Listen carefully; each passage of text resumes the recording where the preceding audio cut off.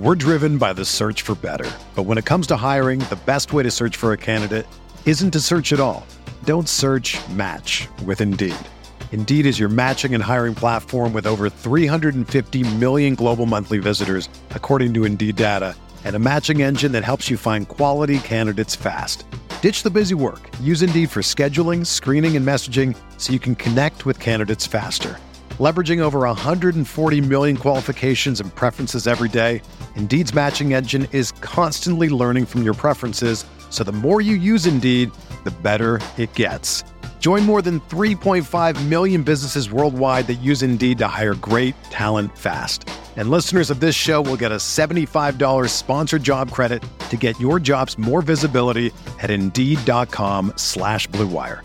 Just go to Indeed.com/Blue Wire right now and support our show by saying that you heard about Indeed on this podcast. That's Indeed.com/Blue Wire. Terms and conditions apply.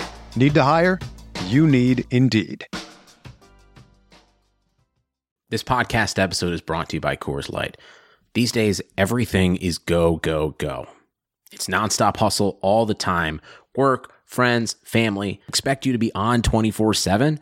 Well, sometimes you just need to reach for a Coors Light because it's made to chill.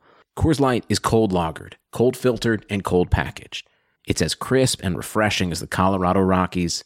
It is literally made to chill. Coors Light is the one I choose when I need to unwind. So when you want to hit reset, reach for the beer that's made to chill. Get Coors Light in the new look delivered straight to your door with Drizzly or Instacart. Celebrate responsibly. Coors Brewing Company, Golden, Colorado. In 2003, Nike signed 13-year-old Freddie Adu to a 7-figure contract. But Freddie didn't live up to the hype. He has turned down every single documentary project looking closely at the details of his career. Until now. People are going to look at everything you did because of the hype surrounding your arrival and what they think you can be. I'm Grant Wall, and this is American Prodigy, Freddie Adu, from Blue Wire Podcasts. Blue Wire. Welcome back. This is the Big Blue Banter New York Giants football podcast. I'm Dan Schneier, joined as always by my co-host, Nick Filato. Today we're going to break down the All-22 coaches film of the New York Giants offense. Obviously, on the next show, we'll be breaking down the defense. The Giants are coming off a really decisive victory over the Philadelphia Eagles. Multiple key stops, multiple key plays on offense, chunk yardage plays that led to this victory. This game could have gone even worse in my mind, and by worse I mean could have been an even bigger win for the Giants if they were a little more aggressive in some spots and some key fourth down spots, and if Darius Slayton doesn't drop that easy pass on a really well-designed play by Jason Garrett, who will once again probably get a lot of kudos from myself and Nick on this podcast. Well, I won't speak for Nick, but that's at least my opinion. This game could have got even more out of hand. I feel like the Giants had a really good grasp of what the Eagles wanted to do on offense. The Eagles found some solutions in the run game in the second half, and we'll talk about that on the next show. But overall, I felt like the Giants controlled this game from start to finish, and they got themselves a pretty handy victory. At least for them, this was a handy victory. So overall, now that you've seen the All-22, Nick, I'll start with my key takeaway, and then I'll get yours. My key takeaway is this. Daniel Jones was even better on the All-22 than I could have imagined. There were minimal moments of pocket presence issues that I've seen in the past where he's either drifting to his left. Felt like he cleaned that up a lot in this game. He was more confident. He was quick with his feet, and he was decisive with the football. He read the defense well post-snap and pre-snap, multiple spots, and he was willing to throw the ball downfield on early downs and often, and he really didn't miss almost any throws in this game. There was one somewhat inaccurate throw to Evan Ingram that was even a completion. The ball where he was rolling to his left in the red zone, he had Ingram. I still don't know why the design is for him to roll left there. If he sits in that pocket, I think it's a touchdown. We'll talk about that maybe a little bit later. But ultimately, one, maybe two bad plays from Jones in this game, max. This was as close to perfect as it can get, and it looked even better on film than it did on the first watch of it after we discussed on the immediate takeaways pod. So that's my key takeaway. I'll start with that. Jones, to me, even better here than he was on broadcast.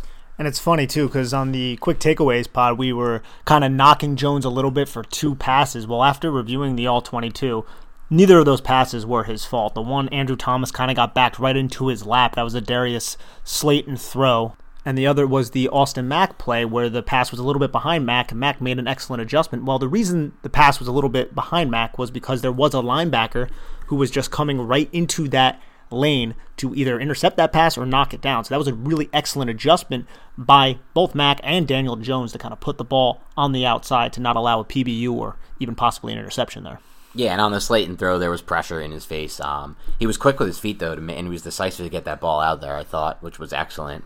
And again, really for me, in this game, I thought it was, that's probably my biggest takeaway, that Jones was even more impressive on film. I feel like if this is the version of Daniel Jones the Giants are going to get often, I can calm my concerns that I had with him earlier this offseason. I don't know if this is going to be the version. I think what's interesting about this game was he didn't really face too much pressure. He had a lot of clean pockets. And that was partially because of him and his doing, what he read before the snap and what he read in some spots after the snap. I also thought it was partially because of Jason Garrett, who had a much better game plan. I think when Garrett has this kind of game plan where he's willing to attack early in the downs, first down and long, first down and 10, I should say, second down and long, and there were multiple spots where he was. If you look at the play to Tate on the 1st and 10, that's basically a 4 verts route. It's not technically because Ingram's running that deep in, but it's 4 vertical concepts running down the field. And what did we say last week, or what did I say last week? His best 2 throws against the Washington football team came on basically 4 vert concept plays.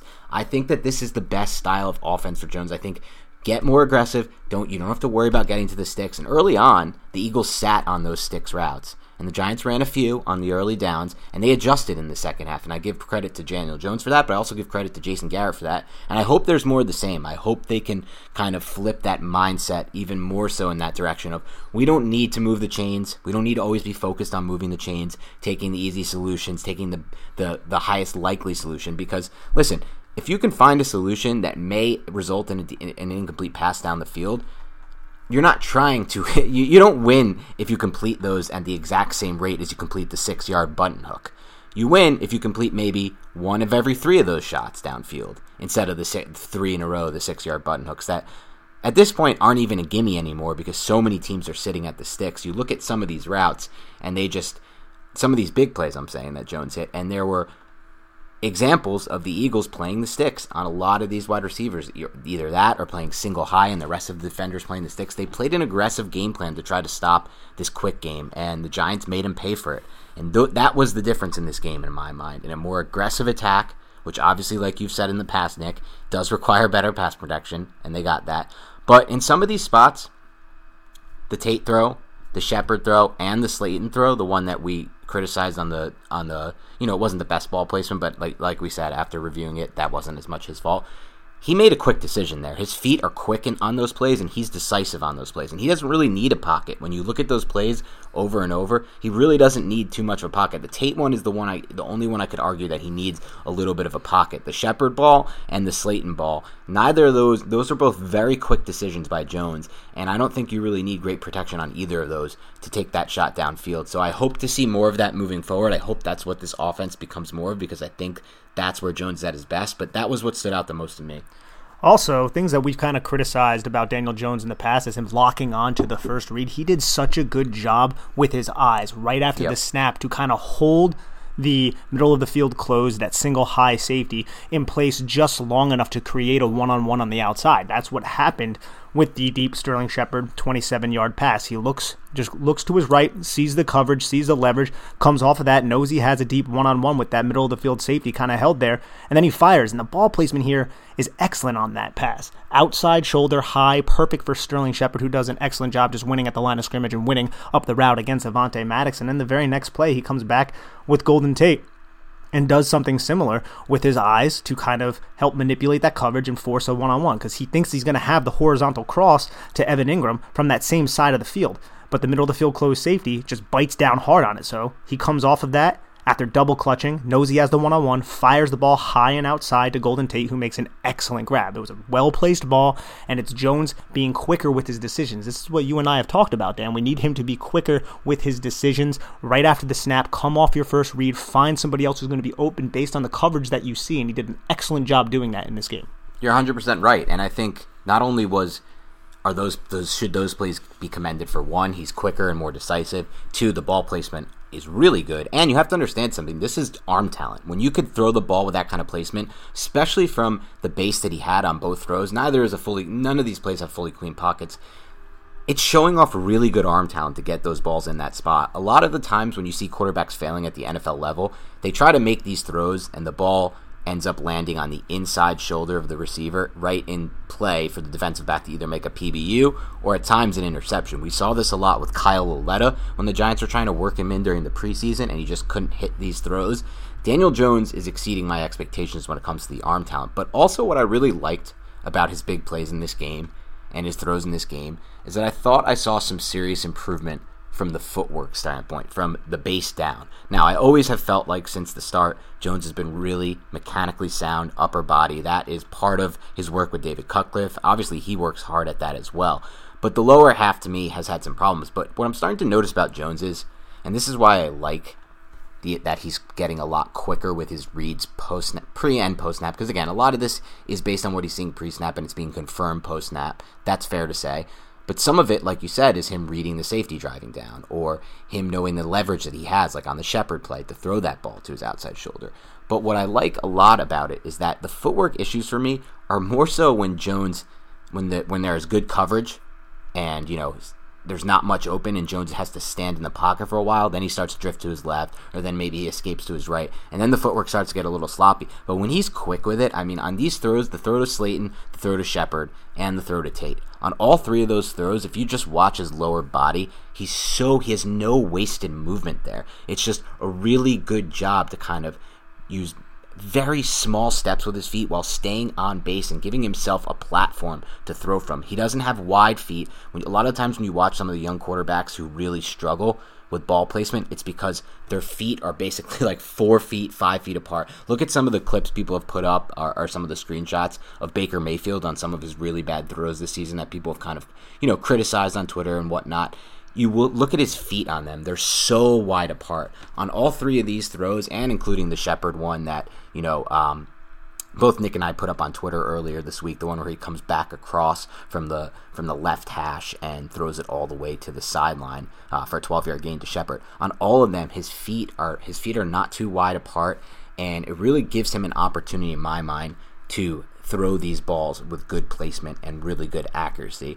And in all 4 spots, he throws them with really good ball placement and accuracy. His feet, his hips, and his shoulders are all traveling with his eyes and where he intends to throw the football. And on that play that you just mentioned, 1st and 10, first quarter, 5:03 left, it was just a 12-yard completion to Sterling Shepard. But he does a full field progression here. This isn't something that we're used to seeing from Daniel Jones, but he looks to the middle of the field to see what the safety's doing, read that route, then he comes off it to the number 2 receiver after he sees that tight end is not open with Evan Ingram. He comes to the number 2 receiver, and that forces number 24, Darius Slay, kind of off Sterling Shepard because number 2 receiver, Golden Tate's running deep, and that's going to be Darius Slay's responsibility. But then the underneath defender is also distracted by Golden Tate, leaving Sterling Shepard wide open. And Daniel Jones drives this ball from the far hash on a line right to Shepard, and Shepard's able to pick up the first down. I mean, that is a really impressive throw. That is a really impressive ability to diagnose what he's seeing, and a really impressive ability to just kind of go through each route, understand what he's seeing, and then react. It's just another play, kind of like we were talking about before, that he did this at a high level, something that we've hoped to see him do more consistently this season. And again, did it again this game, man, and it's been great.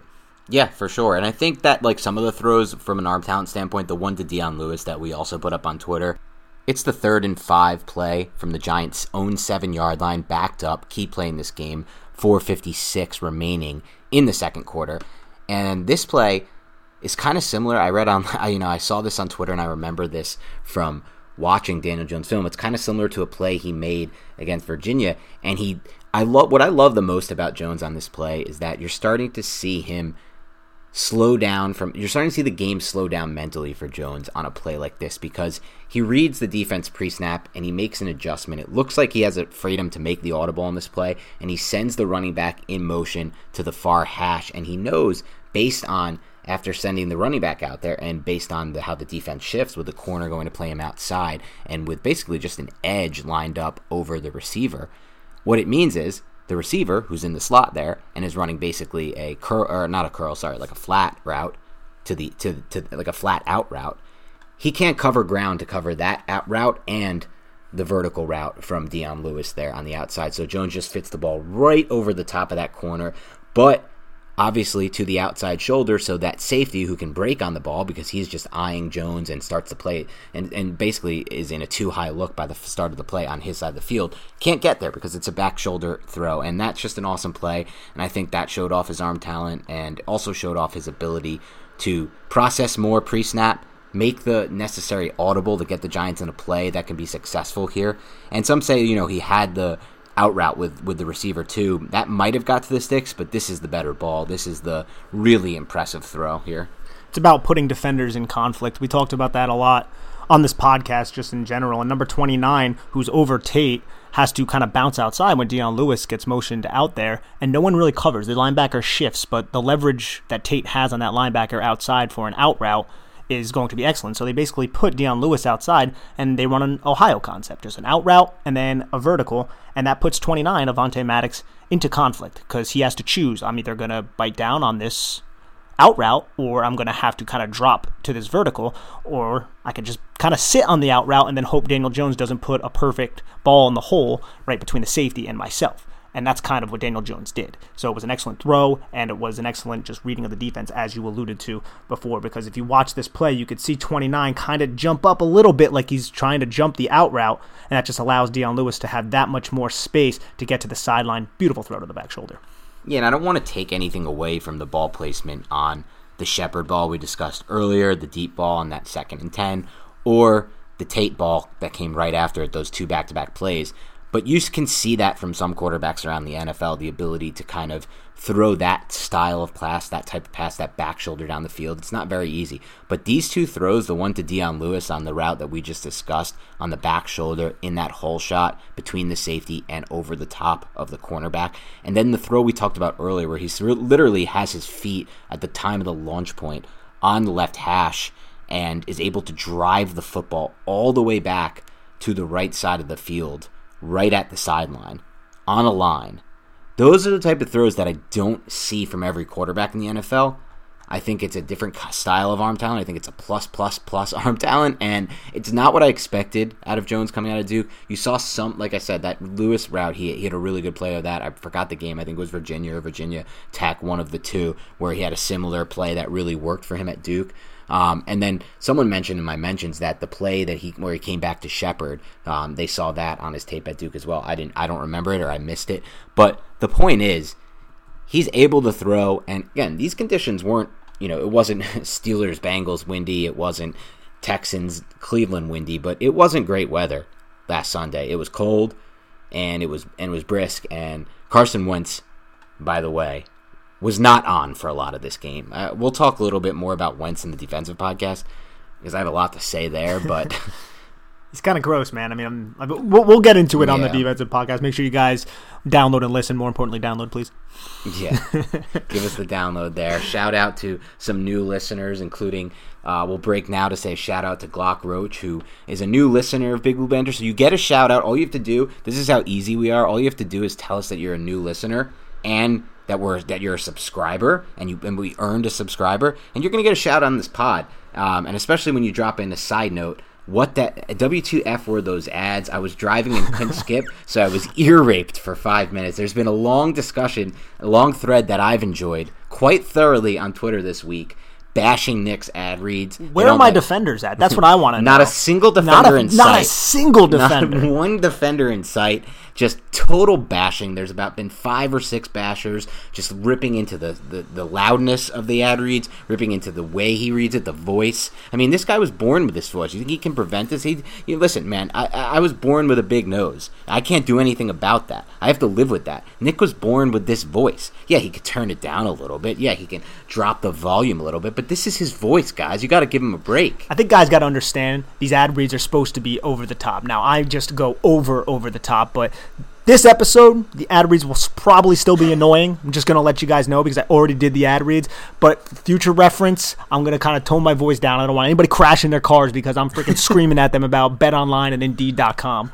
Well, all you'll know is that MYG Glocks will get ear raped for 5 minutes, and you can use the language. I guess I forgot this is a family show. hopefully for the dads out there listening in their kitchen or living room, your kids didn't hear that or they don't know what that word is, because now I do feel a little bit bad about that. But we had to bring up the bashing of Nick's ad reads this week, because it was definitely a topic of discussion off pod. And before we continue this, though, ladies and gentlemen, let's actually take a quick break to hear a word from me reading a bunch of ads that you guys totally love. 2020 has reshaped how we work, and it's almost over. Businesses across the globe are challenged to be their most efficient, which means every hire is critical. Indeed is here to help. Indeed is the #1 job site in the world, with more total visits than any other job site, according to ComScore. Indeed helps you find quality candidates quickly, so you can focus on hiring the person you need to keep your business going. Unlike other sites, Indeed gives you full control and payment flexibility over your hiring. You only pay for what you need. You can pause your account at any time, and there are no long-term contracts. And now, Indeed's new way of matching you with candidates instantly delivers a short list of quality candidates whose resumes on Indeed match your job criteria that you can contact the moment you sponsor a job, making Indeed the only job site that can move as fast as you do. 73% of online job seekers in the U.S. visiting Indeed each month, according to ComScore, again, total visits. So it's clear Indeed can help get you the quality hire you need. That's why more than 3 million businesses worldwide use Indeed for hiring. Right now, Indeed is offering our listeners a free $75 credit to boost your job post, which means more quality candidates will see it fast. Try Indeed out with free $75 credit at Indeed.com/Blue Wire. This is the best offer available anywhere. Go right now to Indeed.com/Blue Wire, all one word. Offer valid through December 31st. Terms and conditions apply. Football is back in full swing, baby! You might not be at a game this year, but you can still be in on the action at BetOnline. BetOnline is going the extra mile to make sure you can get in on every possible chance to win this season. From game spreads and totals to team, player, and coaching props, BetOnline gives you more options to wager than anywhere else. You can get in on their season opening bonuses today and start off wagering on wins, division, and championship futures all day, every day. Head to BetOnline online today and take advantage of all the great sign-up bonuses. Don't forget to use promo code BlueWire, all one word, at betonline.ag. That's BlueWire, all one word. BetOnline, your online sportsbook expert. Okay, Nick, so I want to transition a little bit off Jones specifically and onto something else, a major concept with this offense. That's Jason Garrett, because I think that while a case can certainly be made that, again, Jones is learning a new system, it's now week 9, the pass protection is starting to improve, and that's a really good sign for the future. Like, okay, is it all slowing down for him in this system, and did he just need some time? I also think Garrett is evolving his system. And one key way Garrett's evolving his system, and one key way that I want to give Garrett a lot of credit for, something that Pat Shurmur did not succeed in doing, utilizing Daniel Jones for the total prospect that he is, not just the thrower he is. And yes, I like the fact that Garrett is getting more aggressive on early downs and second and long situations and using more of these 4 vertical type concepts, because that's what I ultimately believe is the best way to play football. But I also like the fact that he has done a really good job working in the zone read running game with Daniel Jones. The Giants hit 2 massive plays in this game with Jones as a runner. The first touchdown, obviously, but also the second touchdown, where it was called back by an Andrew Thomas hold, which can go here or there. I'm not sure if it was a hold, whatever. It can be called, it cannot be called. The point is, it was really well designed on both plays. These are some really awesome concepts. If you watch every single lineman, or every single player, I should say, who's on the line, because the Giants ultimately have tight ends making plays here, pulling. They have people bluff blocking. On the first touchdown run, Austin Mack, 81, makes an incredible seal block against a linebacker that he has no business being able to seal off. And if he doesn't seal that blocker off, 57 on the play, It's not a touchdown. It's a loss of 2. The guy's going to make the play, but Austin Mack comes in and saves the day with an awesome seal block. And they got people bluffing, where you've got people pulling, faking like they're going to get the end, and then coming out and taking the edge guy who's the corner on the play, or sorry, the boundary guy who's the corner on the play. And these designs, both of them, both touchdowns, obviously one was called back, but both touchdowns are just really unique, really diverse, and really do an excellent job of maximizing Daniel Jones' skill set as a runner. And that's kudos to Garrett and the coaching staff, because this is an excellent way to use it. If you draft a Daniel Jones, don't just make him a drop back passer. He has the ability to impact the football game as a runner. They're at the 36 or 34 or whatever it was on that first touchdown. How many times have the Giants gotten down to the red zone and bogged down and either been forced to punt from really weird spots that I don't agree with or kick long field goals? To get touchdowns in this league is really hard. The reason the Giants lost so many games at the beginning of the season is because they settled for too many field goals. There's no doubt in my mind that's the reason they lost a lot of these games. And now that they're converting touchdowns, this is a way to help them convert touchdowns. They really should have scored 2 touchdowns on this exact style of offense, this zone read run game with their quarterback in this game. And that ultimately makes a big difference. So for zone read, for those of you who don't know, the objective for Daniel Jones is to read the end man on the line of scrimmage through the mesh point. So what Daniel Jones is doing, if you guys see this play, it's always at a shotgun. What the running back does is he takes a little hitch step, and then he goes right in front of the quarterback. What the quarterback does is he takes the ball, puts it in front of him, and then he looks. And what he's looking at is that end man on the line of scrimmage who's always going to be unblocked. Now, if that end man on the line of scrimmage stays put, which he's supposed to, that's gap discipline, then Daniel Jones hands it off, which we see plenty of times, and Wayne Gallman or whomever takes it and hopefully picks up some yardage. Now, if that end man on the line of scrimmage crashes down, which the Eagles do so much because A, they're undisciplined, and B, they're uber aggressive, then Daniel Jones keeps it and he runs around the edge. And that's what happened on this play. Josh Sweat, number 94, just crashes down so hard. And Daniel Jones is really good at sticking the ball into the stomach and the gut of his running backs and then pulling it out and securing it. And then he sees Josh Sweat crash down. He keeps it right around. Austin Mack takes out the linebacker, like Dan said, and then he has a lead blocker in Caden Smith because he's an H-back from the field side of the formation. It's a really nice play design. It's play design they use quite often in recent games, and it's also something that they had success doing against the Eagles. If you remember the 80-yard run, it was the same type of play design. I don't know if it was the same formation, but it's something that you should utilize because you're eliminating that backside defender. Say Daniel Jones never runs the ball, but just by running that zone read and just by having the legs and the opportunity to do what Daniel Jones can do, that holds that backside defender, which basically just you have a defender that you don't have to block because he's being read.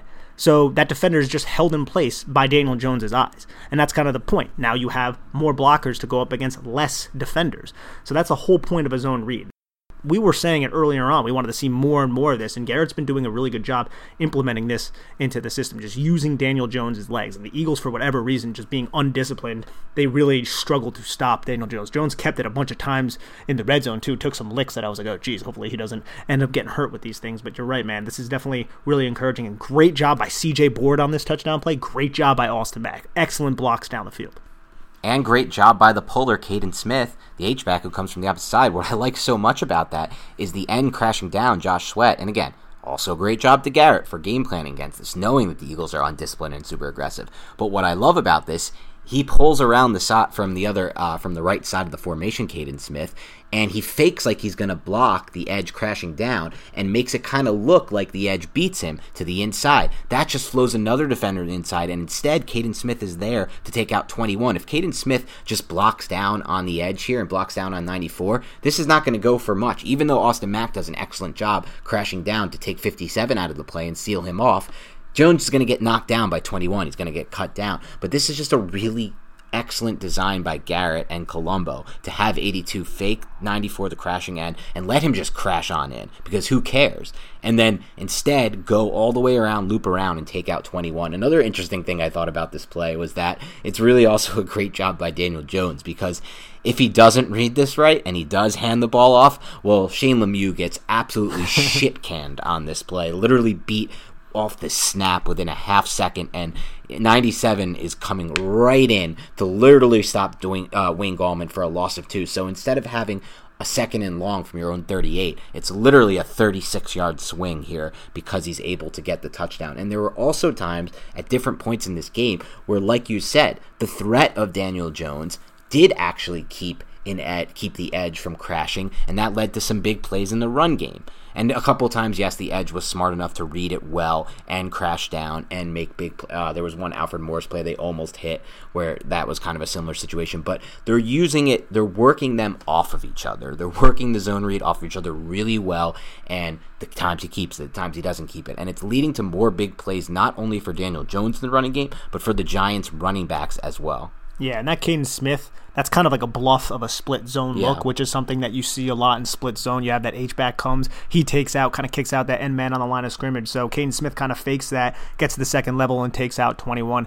You love to see this type of play design. And I thought Garrett had a lot of solid play designs in terms of using motion and pre-snap looks to kind of hold those linebackers and make them hesitate just enough. There were a couple different plays where that happened, where the Giants were able to pick up first downs on second downs and even third downs, which I really like to see. And also the Eagles we spoke about it a little bit before, undisciplined. They had on offense a ton of false starts. They had a bunch of encroachment penalties too, so the Giants were able to capitalize on those dumb mistakes by Philadelphia. Yeah, no doubt about it. And I think really a guy who took a lot of crap from me earlier this season in Jason Garrett, and a guy who Nick stuck up for when no one else was, it's starting to come to fruition for what Nick's take was, because Garrett's really improving as we move forward. Now, I don't want to call it over, and I don't want to take a victory lap for the Garrett side of this, because if he starts to go back to the ways of just throwing to the sticks again too early and too often, and on too many of those second and long situations, and first and long, second and long situations, I'll go right back off the bandwagon, because I do believe that if you look at the tape, man, if he's watching this tape, and they are watching this tape, obviously, but it's really hard to watch this tape and not come away thinking that this offense is at its best when it's using those four-vert concepts and when it's taking these shots downfield on early down situations instead of waiting for third down situations, because that's where all the big plays are coming from. That's where Daniel Jones reading it the best, and it's just working better than the quick stuff, in my mind at least, and it just gives you so much more upside. You hit 5 of those 6-yard curls at the sticks, it's not going to give you the same thing as any of the big plays the Giants were able to hit to kind of flip the script in this game, and I think they're evolving in that sense. I really do. And I think when you combine that with what they've been able to do in the run game lately, partly because of what we said with the zone read coming into it, but also partly because they're using more power and gap, and they're doing a really good job blocking on simple run plays that the Giants have used, all season, or they're starting to use even more of as the season progresses, and as these players block more together. They have the same guys on the field, the continuity starts to grow. Obviously, they've made some changes at guard, and, they did have somewhat of a tackle rotation until this week, but I think you're starting to see improvement there from Garrett for sure. One reason, though, why they can't take a lot of those deep shots all the time, and in a lot of the previous games, is because a lot of teams were playing too high safety. Yes. And it was very difficult for Daniel Jones to throw these four verts against too high safety, especially if they're playing man underneath, or even if they are playing like a deep kind of zone to the sticks, and especially when your offensive line can't really block. So it's also what the defense is doing. That also goes back to the Saquon Barkley effect. When you have Saquon Barkley, that usually forces another defender into the box, creating more advantageous passing lanes for the quarterback and for the receivers. And that's why we saw last year Daniel Jones kind of have a lot of success, especially against man coverage, throwing downfield on those one-on-one matchups like we saw in this game whenever the Eagles did line up in the middle of the field, close, single high type of look. Yeah, and you're 100% right about that. I think people need to understand that and take that into consideration. Both the Eagles and Washington football team are a more aggressive, different style of defense. They really stuck to their guns and what they believe in within their system instead of kind of game planning to, in my mind at least, do what's best against Daniel Jones, which really is playing a lot of that too high stuff, because right now without Barkley, it's a really nice way to beat him, and I think he really does such a better job manipulating stuff post snap when there's one high safety there. I think it's just he reads it much better. And we'll see if that continues. It's just going to depend on the defenses, I think. I think some defenses play it just to their book. Like Washington and Philly just plays their style of defense. It's not really matchup based. It's what they have. And I can't wait, honestly, Nick, after the bye week, to see the Giants offense against a team like the Bengals, who just had Tack McKinley fail his physical. Carlos Dunlap's no longer the team. Who knows what's going on with Geno Atkins? That is an atrocious defense. I saw someone today on Twitter tweet out, and couldn't have been a truer statement from the few, times I've watched the Bengals defense, that the Bengals defense is literally just Jesse Bates running around with his head chopped off, trying to put out like 17 fires on every single snap. Jesse Bates is one of the most underrated players in the NFL. Without a doubt. I love watching that guy play. But also one player can't make a defense. Yeah. Is William Jackson good anymore? He might be, but when you have the problems they have on the front seven, it's just it's mind-boggling. They're one of the talent-wise, they're just one of the worst defenses in the NFL, and it's not working. You don't get rid of Carlos Dunlap and expect to get better on that side of the ball. So it'll be really interesting. This is really going to be the first, I would say, like even close to easy matchup the Giants offense has had all season, which is crazy because they've gone so far into this season and they really haven't faced a really easy front. Washington, Philly. I mean, Dallas, you can argue, but Dallas had a lot of talent on that front. And the thing is, Jalen Smith, for whatever reason, had an unreal game. Game against the Giants, and I watch him play on like Sunday Night Football. He looks freaking lost. I'm like, what the hell is Jalen Smith doing? He had an overall bad season, Jalen Smith, but he had a game of his life against the Giants in that game, which is what it is. He had a really good game. Kudos to him. But even so, they still have talent on their defensive line, a lot more than some of the Bengals. This is going to be a really good spot for them. I'm excited to see them against the Seahawks secondary at some point later on in this season. So finally, the schedule opens up a little bit from that standpoint, so it'll be interesting to see. But yeah, you're right. A lot of why we like what we've seen with these big plays and these 4 vert concepts against the Washington football team, the 2 big plays there, the 4 or 5 big passing plays there, are because teams are not playing so much too high against Jones, which is what it is. But eventually, he'll obviously have to find a solution to beat too high as well. But that's another day for another story. I mean, that requires probably more talent at wide receiver, probably the return of Barkley at some point, or just honestly continued progression from the run blocking. And let's not forget that the continued progression from the run blocking. If you continue to establish the point of attack on the line of scrimmage, you're going to kind of force defenses to drop that guy down, which could be one reason why Philly was playing a little bit less too high, was because on that opening drive, which again, Jason Garrett, another great opening script. And you have to applaud Jason Garrett for that. He had another great opening script, and they were able to establish the run and break off a couple different type of runs. You're running gap power, you're running duo, and they're having a lot of success doing so. So that's another big part of it. If they can continue owning that line of scrimmage, you're going to probably give Jones a lot more opportunity to have that single high look, hopefully have outside the divider one-on-one matchups with Shepard and some of the other receivers on this team that have really taken advantage of it. I should say, instead of Shepard, Slayton, who really kind of thrived in that role last season. Yep. All right, so we talked Daniel Jones, who we both feel pretty much had close to as perfect a game as he can have at this point. I mean, PFF graded him out as the number 1 passer in Week 10 from a clean pocket, and I think number 2 overall. I think he was like 18 of 18 from a clean pocket, so when they had the protection, Jones was just on the money all game. Obviously didn't take a million shots. This is not like a team that's throwing for 450 yards in a game. They don't need to. That's what happens when you play good defense, and we'll get to that on the next show. We talked about that. We talked about Jason Garrett, both his aggressiveness earlier in the game, his great opening script, which he gets credit for, his ability to adjust to what the defense was showing, especially game planning wise, to use the zone read in really good spots. Let's talk a little bit about the offensive line now. Let's talk about some of the players there. I can give you some overall takeaways that I had and see where they align. I think that the Giants still are a better team moving forward with Hernandez versus Lemieux. I like some of what I saw from Lemieux, specifically in the run game, but I'm still seeing some reps. I talked about the Daniel Jones touchdown, the zone read, where he just got absolutely destroyed. There were multiple reps, I thought, where he just got completely destroyed off the point of attack, and that's not totally rare, especially when you're going against an interior defensive line like the Eagles have built. I mean, even on the flip side, you saw some reps where like B.J. Hill made Jason Kelce look like a chump, and he's one of the better centers in the NFL. So, you can win and lose reps here or there, but I just don't see it ultimately with Lemieux from at least as far as versus Hernandez. Like, I get it, the offensive line as a whole has played better, and there are times it seems like Lemieux does a better job pulling, and he's really aggressive in between there. He's a really aggressive run blocker, but I think Hernandez is in some ways as well there. He's also a bit nasty in that regard. So that's probably my takeaway there. I think Andrew Thomas continues to play much better. I think out of the 3 games that we look at, these last 3 games for Thomas, where he hasn't been a massive liability, this was definitely the worst of the 3, I think, and I'll see what you say on that. I actually know your take on that because we discussed it, but you'll go more in depth on that. I know you agree with me on that. I think it's pretty obvious if you just look at the All-22.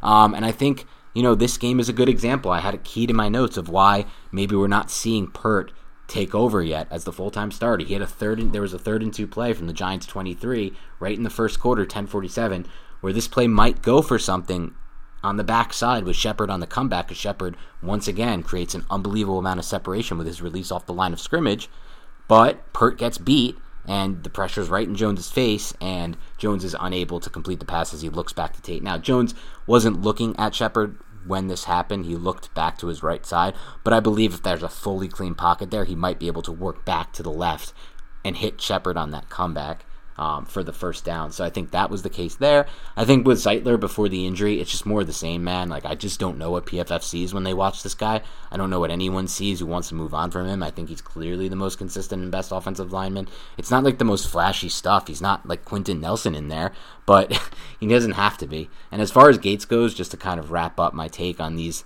5 offensive linemen, or I guess 6, because we can also talk a little bit about Cam Fleming, I think has done an okay job, at least a little bit more consistent at times than Pert in the passing game.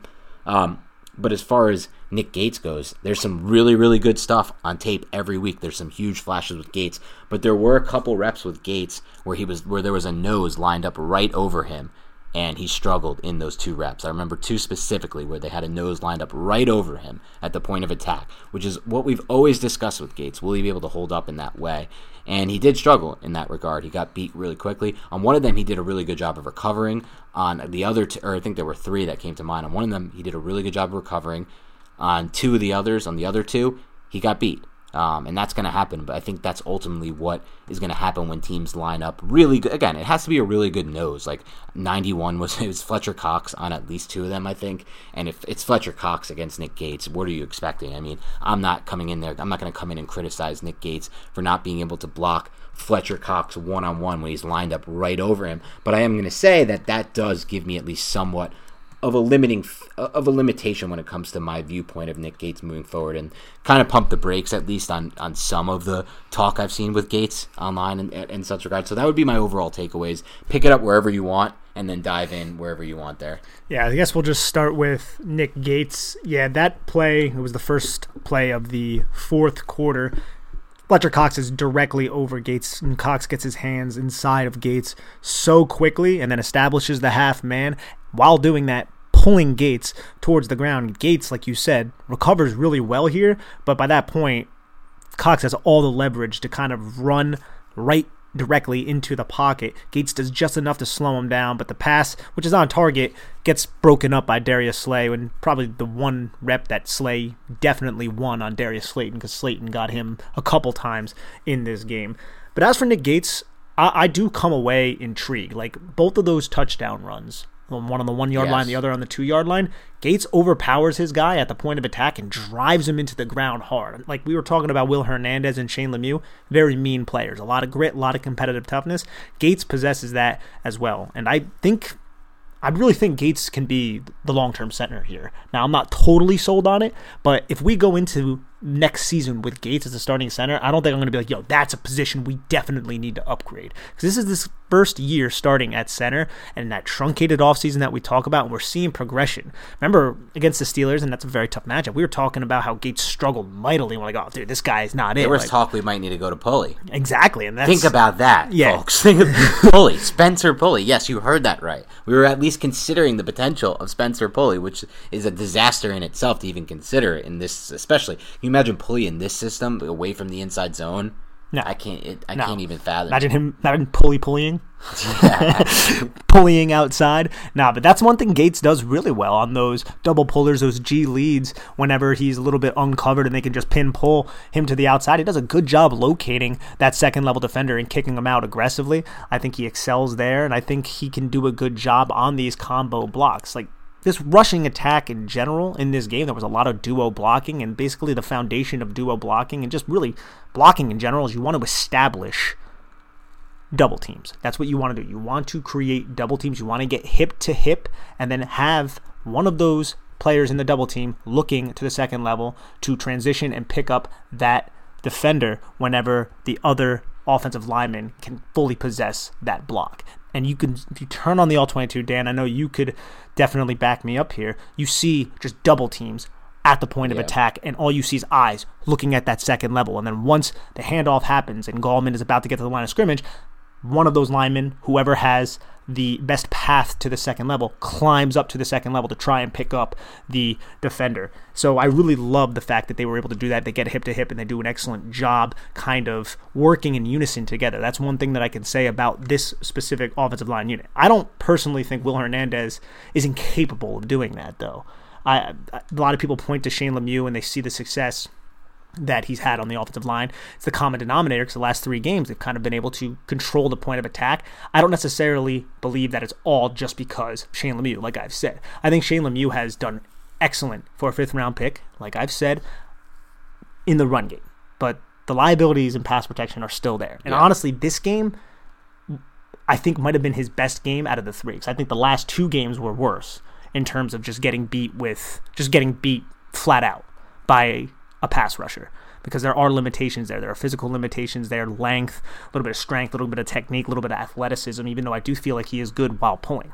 So I like what Shane Lemieux's been able to do, but if Will Hernandez is starting at left guard, I'm not going to sit here and cry about it. I think that's probably what should happen, or you can just rotate them series by series and kind of play it and see, kind of ride the hot hand like coaches do for running backs, you know? Yeah, I mean, I would just go right back to Will Hernandez when he's physically capable of it, when they feel like he's physically over the COVID and back in lifting shape. Because remember, when he was on the COVID list, he wasn't able to use the facilities, wasn't able to continue his lifting regime, and wasn't able to eat with, team cafeteria, things like that. Just the little things that go into preparing yourself to play every week. These are gladiators, these are football players, and they really have a long routine that goes into playing every week. But I'd love to at least see it. I'd love to put in, I think ultimately a lot of the reason why the Giants have had so much success these last 3 weeks is if you look at it, the matchups haven't gotten that much better. Washington front, Philly front, Tampa Bay front, even without Vita Vea, it's still a tough front. The matchups have not gotten much better, and you could point to like the one common denominator, which you would say is like Lemieux playing for Hernandez, or you could point to the fact that Nick Gates is probably playing his best football these last 3 weeks. Andrew Thomas is undoubtedly playing his best football these last 3 weeks. And why isn't that the common denominator? That literally 2 of your players who, I don't want to say Nick Gates was struggling. I mean, it's obvious Andrew Thomas was mightily struggling in the first 5 weeks of the season. I don't want to say, like, literally, we talked about it. I mean, he had allowed the most pressures in the NFL through, I think, week 7, 37, and the next highest. I still think he does. I think he still does. I mean, if you're at 30, he was at 37 when the next highest was 20, so he's going to still probably be up there regardless of how the rest of his season goes. But the fact of the matter is, I think mostly what's happening is this running game is coming together. They're starting to gel. They're starting to use similar plays that are working, and they're starting to get good timing down with that, and good chemistry, and good rhythm. And it's so funny because it's like, before I say this, I do want to say I do agree with you, by the way, on Nick Gates. I'm ultimately super excited about Gates moving forward for a lot of reasons, because I think it's so hard to try to fill every position that a roster needs in the offseason. There's going to be spots like last year where there's really no path at all for the Giants to upgrade at edge in my mind. There was nothing I thought that was worth exploring in free agency, and when it came to the draft, like, you could maybe have made a case for Julian Okwara, but like, I don't even think you can actually look at yourself in the mirror and take him over Xavier McKinney, just from a value standpoint. And then once you get to the 3rd round, you're dealing with total projects when it comes to the edge position. So I didn't think they could have filled that. And like, even center last year, like, people were like, oh, why didn't the Giants take Matt Hennessy? I wasn't a big fan of Hennessy. I'm not sold that Hennessy would be playing better than Gates. I actually think ultimately Gates was playing the position this year better than Hennessy would have for the Giants. It's impossible to know. We'll never know that. But I wasn't big on Hennessy. I thought he had play strength issues, and I know a lot of other people in the scouting community agreed with me on that, and we'll have to see where that goes. But I'm excited about Gates because I do think obviously the bar isn't set super high, Nick, but this is the best center play we've seen from the Giants in a really, really, really long time. There's flashes of greatness. Like, yeah, with Weston Richburg here for a little bit, especially his rookie season, he looked awesome, especially in that system that they were running at the time. But with Gates, there's just flashes of nastiness in the run game that are just so refreshing to see from a center. And he's always looking for work. He's starting to get a lot better, even in the passing game, recognizing when he needs to help and to move and to help his guys on some of these blocks. And like you said, I think the style of running game they use, that duo style where it's just all about creating those double teams, works well for a player like Nick Gates as well. So I'm excited there. And I just want to say this.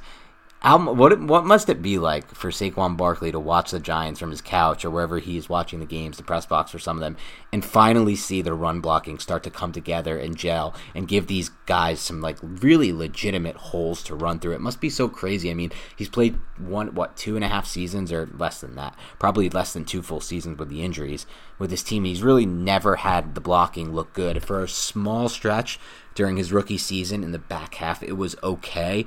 But I think, honestly, as Giants fans, I think we kind of inflated how good it was that second half of the season after they added Jamon Brown. They had some, like, okay plays. They look decent at times, but it's not looking like it has at points for long stretches now in these last 3 games, and really these last 2 games, as it starts to come together and as they start to create some really serious holes for these backs. And it's crazy to see, but, like, it's really, we're finally, I think we're getting to the point where, and again, we have to see this now, I think, over the rest of the season for it to be real, in my mind, because we saw a small stretch of it, like I said, in 2018. But if they can finish off the season like this, in the direction they're trending now on the offensive line, we finally might be saying they're starting to really move in that direction of did they fix the line, or is this line fixed? Yeah, I mean, this is a bunch of young guys, so that kind of gives you a lot of encouragement anyways. It's not a bunch of journeyman free agents or anything like that outside of Cam Fleming. You have a bunch of young guys and who Gates. Gates I don't but really not journeyman. Yeah, but I consider him a young guy though. Like sure. he's a building block for the offensive line. But I don't even know why he wasn't drafted. I mean, I guess it was the athleticism. Athleticism was pretty poor. The athleticism was really bad at the combine. I know that. But if you watched him play at Nebraska, he was a fucking good player. He was a really good player from the day he started there. And he started really early at Nebraska. And that's Big Ten football. So, I mean, he was an undrafted guy. But I kind of agree with you. He's more of a younger prospect with some promise. But anyway, go on. No, I'm just saying, I don't remember the last time I've been as excited about the offensive line as I have been in the last 3 games. And they were all against quality fronts. So I just hope that this consistency keeps up. I hope this is a product of Mark Colombo's message getting through to all these guys.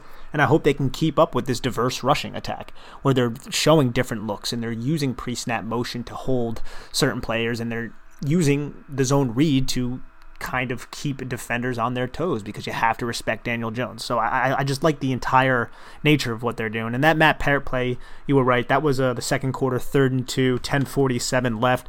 Parrott just kind of lets Brandon Graham, who's wide, he's in a wide 9, get into him, and then Parrott opens his hips just a bit too early, and he allows Brandon Graham to just win the half man. And Brandon Graham uses a double swipe move here, gets to that outside shoulder, and then forces the pressure on Daniel Jones. Brandon Graham, just watching the film, he's such an underappreciated player in my mind. I think he is just super smart. There was a play, and I don't have it offhand, but there was a play where the blocking was excellent. And Brandon Graham, if it was a normal edge, if he was a normal defensive lineman, would have just went over the top of the tackle. It would have been like a 25-yard gain because it's Alfred Morris, but if it was Wayne Gallman, it could have possibly been a touchdown. But instead, he read what was going on, saw the trapping backside guard, so instead of going over the top of the tackle, he undercuts it and then just tackles Wayne Gallman for like a 3-yard gain. Little mental plays like that are excellent. I know Brandon Graham's not the flashiest. He's not the bend edge type of player, but just from a mental processing standpoint, he's a very fun player to watch. Yeah, Brandon Graham's long been one of the more underrated edges in this game, and the Giants have made runs at Brandon Graham multiple times when he's hit free agency. They tried to get him this last time. I believe they tried to get him both times he's hit free agency. I know they tried to get him this last time. They came really close, and ultimately he decided to re-sign in Philly. Would have been a really good player to have. The Giants, I mean, there's times at this game when you watch the defense, we'll get to that in the next show, where like it's just so funny to watch some of these guys like Sheard and Harris, and then they put 51 there and occasionally Coughlin. Like they so clearly need to upgrade the talent at the edge spot, and there's so many spots where like having an edge guy could make all the difference on some of these pass plays. But we'll get to that. But like again, a guy like Graham, you're totally right about. And I still think when it comes to the offensive line, the exciting part about it for me is that I see the progression with Gates, yes. I see the progression with Thomas, yes. I ultimately think Kevin Zeitler remains one of the more underrated players, not only on this roster, but I guess across the league by the way that I hear people talk about him. But ultimately, there's still, why I'm so excited is there's still upside for more, Nick. They're not getting the most out of the right tackle position, and we both believe that that could really stand to upgrade if Pert fixes a few things and gets a little cleaner in his technique. We also think there's probably a chance that, I mean, I still have some hope. It's waning, but I have some hope that Hernandez can be a player for them. It's waning for sure. Ultimately, for Lemieux, I kind of think like his ceiling is probably lower or the same as Hernandez's at best. I don't see, from an athleticism standpoint, I don't see him becoming like an all-pro guard by any means. And Hernandez was originally billed as supposed to be that. I still have some hope with Hernandez. I don't know what it is with the dude. I mean, I don't think it's time to give up even in year 3, especially because maybe he just. And what was the reason we said we thought Hernandez was one of our like top 3 breakout candidates? Is because he was going back to a power gap blocking scheme, getting away from that the BS inside zone that never suited his skill set. And really, we had a small sample size to judge him on this year before he got COVID. It's not super small, but it wasn't great, especially when you consider he was playing next to a tackle who was struggling the entire time, basically, when Hernandez was in, before Hernandez got COVID.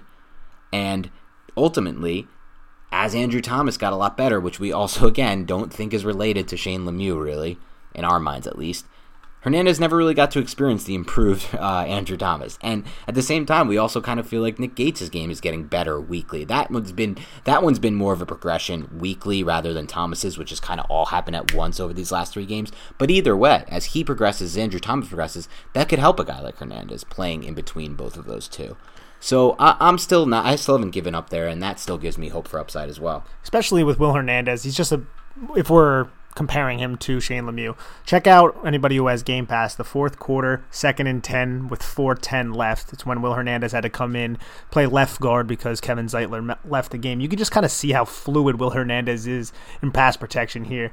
Gets his hands inside, and he just keeps the defender at length and just moves and mirrors him just effortlessly. And every time the defender tries to kind of go around him, Will Hernandez is just a brick wall standing in front of him. I'm not saying Will Hernandez is a perfect prospect by any means, but there's still value there in my mind. He's definitely not a player I want to just give up on. Yeah, and it's ultimately weird. It's like almost, I never expect this to be the case, but it's almost like he's a little bit better, or it flashes at least a little bit more to me, in pass protection versus run blocking, which is not what I would have expected coming out, but it's kind of where they're at with him. And we'll see if that continues. But I mean, and let's be honest, he had some really good blocks. Like the rare times they used him to pull these 2 years before Colombo got here, he had some nice blocks there. He wasn't terrible in that regard, but there's just not, I guess, those flashy plays you sometimes see from Gates, or even Andrew Thomas has a couple of them really good ones in the run game. Fleming occasionally at times, Pert. So it's like, you hope to see it at some point with Hernandez, but I'm not giving up just yet. There was a play in this game where Andrew Thomas helped Shane Lemieux. It was a chip and climb up to the 2nd level.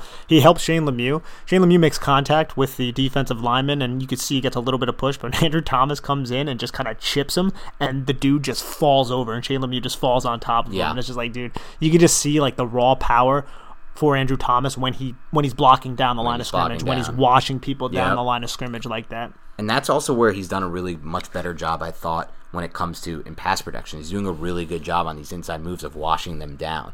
I thought, like, while I said this probably was not the best of the 3 improved games, it was still so much improved from what he's shown in those first 5 games when he was really struggling. And that's part of it. He's doing a much better job with the inside moves, and he's washing them down, and they're not perfect reps, obviously, but they're good. They're keeping the edge away from the quarterback. I think the way he reacts throughout his rep, handling counters, has gotten so much better. He's gotten so much better at handling counter moves and kind of reacting throughout a rep. Because I still think his punch, his initial contact, is somewhat erratic. He'll give up his chest sometimes. But there were a couple reps I put a little montage, I guess you could say. I don't even know if that's the right way to phrase that. Looking for a montage. Montage. Okay, yeah, but I put together a little group of his plays from this game, and you could see one of them. He washes the edge player up the arc, puts his inside hand, or outside hand, I should say, on the small of his back, controls his chest with his other hand, and just effortlessly just glides him up the arc, and then he does the same exact thing when the guy crashes inside. He's controlling him. That's how you're supposed to control when you're an offensive lineman. You get the guy's chest, you have the half man, you put that other hand right on the small of their back. What are they going to do? They can't squirm out of that. You have full control of them at that point. You're controlling their entire body, and you can kind of guide them wherever you want to go. And Andrew Thomas was able to do that a couple times in this game, and that's kind of what you want to see. You want to see, hey, if I'm struggling with my technique early on throughout the rep, it's not necessarily going to be an indictment on my play because I can overcome that by refining it throughout the rep. Now we just need him to be a bit more consistent with his technique and his footwork and those kind of things just all the time, especially early on in a rep. Yeah, no doubt about it. All right, let's wrap up with some discussion about the skill players. I want to start with the one who stood out by far the most to me, and that's Darius Slayton, Big Play Slay, as I like to call him. matched up for most of this game with Darius Slay, who, by the way, is now fully healthy, and when fully healthy, one of the best matchup cornerbacks in the NFL still in my mind. Top 10, top 15 at worst. And for the most part, Darius Slayton got the best of him in this game. The releases Slayton has off the line of scrimmage are so clean. You talked about it on the last podcast, the big play at the end of the game that really sealed the game off. The 40-yard reception where Jones kind of put it, and he made that incredible adjustment. It's not just the adjustment, though. It's the release, man. It's like you said. He gives that little hesitation, so they try to stop on the route, and then boom, he shoots it over the top, and he creates the separation. He creates separation on slant routes. He created separation on that deep slant earlier in the game that we talked about. We love from Jones, the arm talent that, where he kind of throws that ball with incredible anticipation, zips it in there in an insanely tight window, and Slayton's able to get into that tight window in the right spot.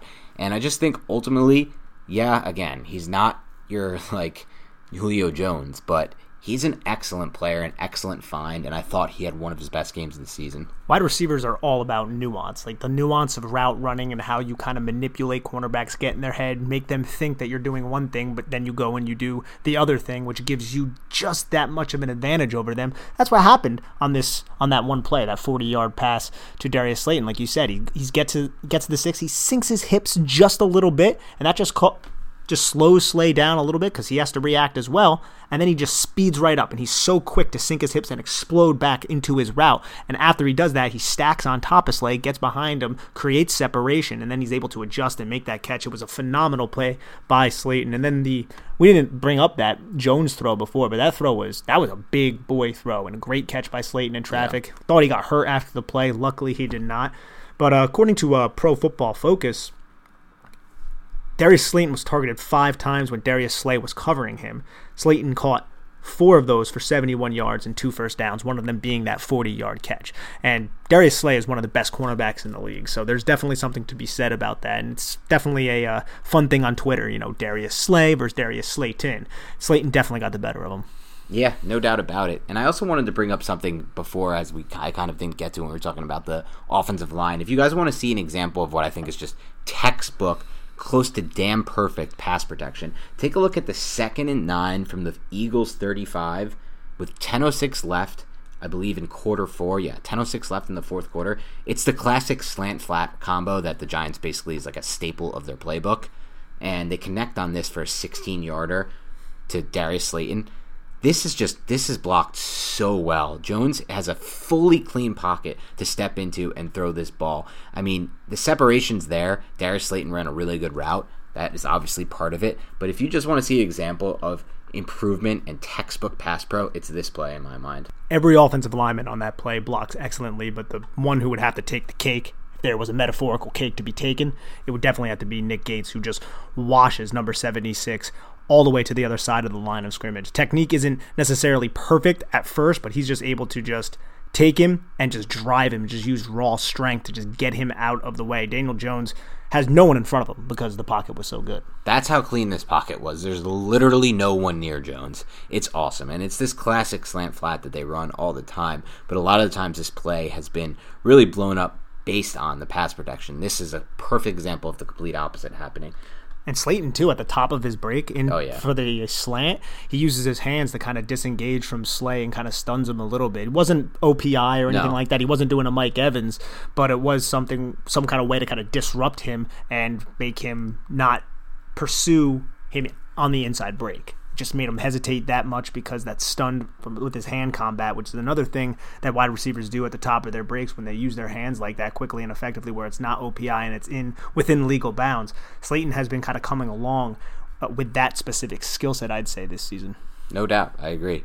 He's an improving player, and he's still really young. Anyone else specifically you want to talk about? That was what really stood out to me. I think, obviously, Gallman had a really good game. Gallman saved the red zone opportunity on that 1st and goal from the 10 where he turned that into an 8-yard gain. I've seen so many times the Giants get bogged down there. We talked about that already on the last pod, though. Who else did you want to flat? Anybody else you wanted to give a tip to the hat to?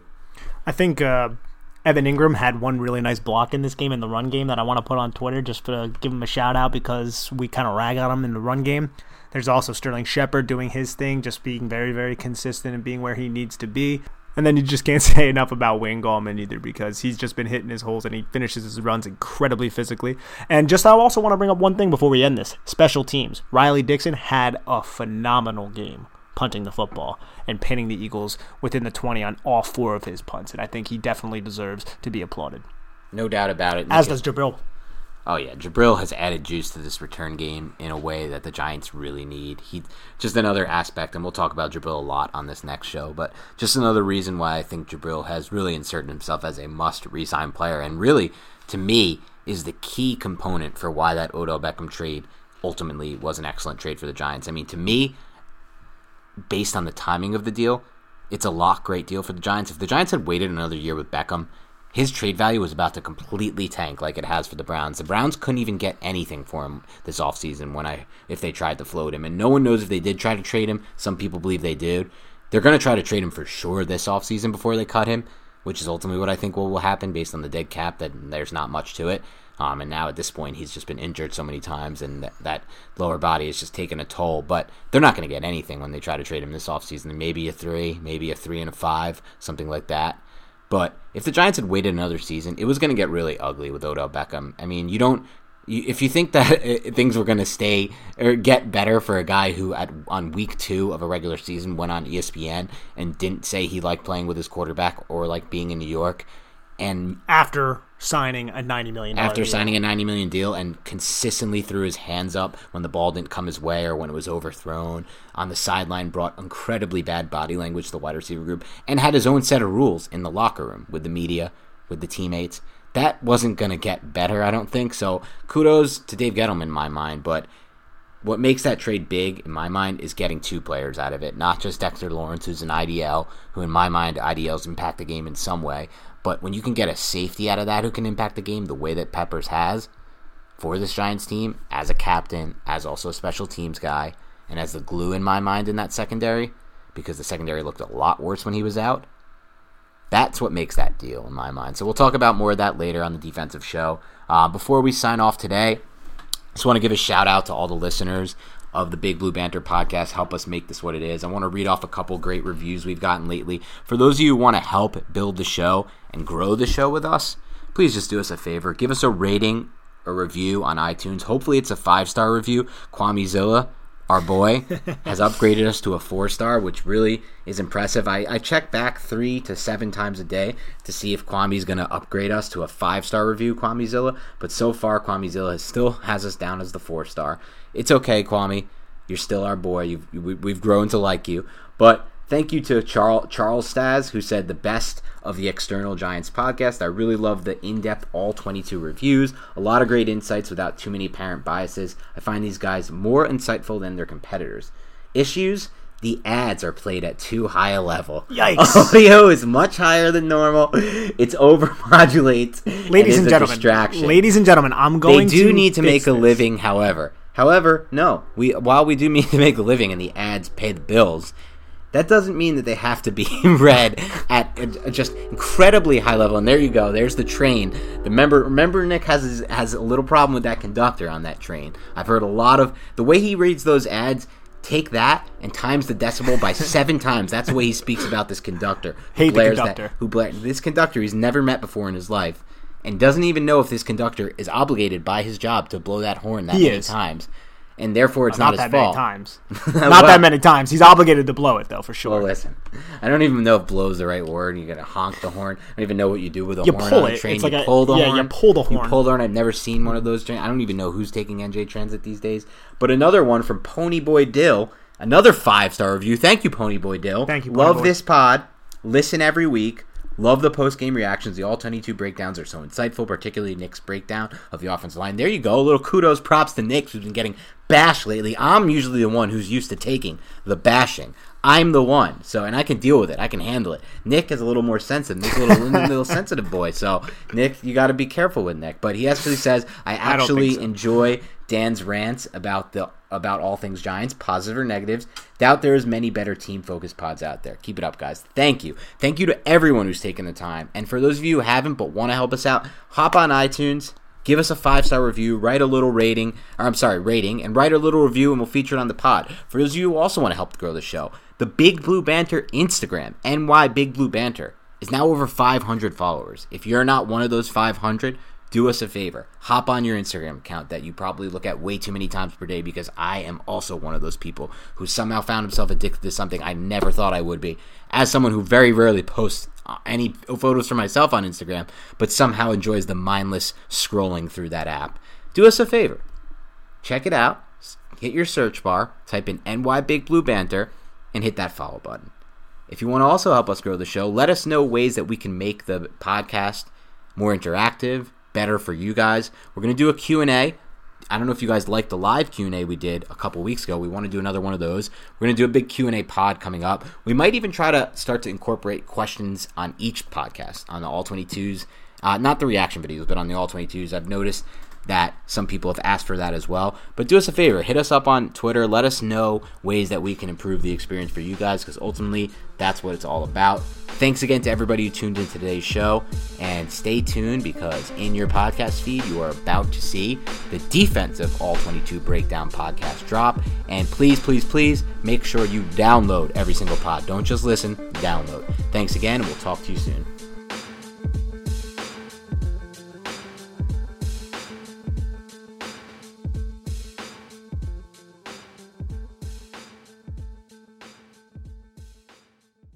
Everyone is talking about magnesium. It's all you hear about. But why?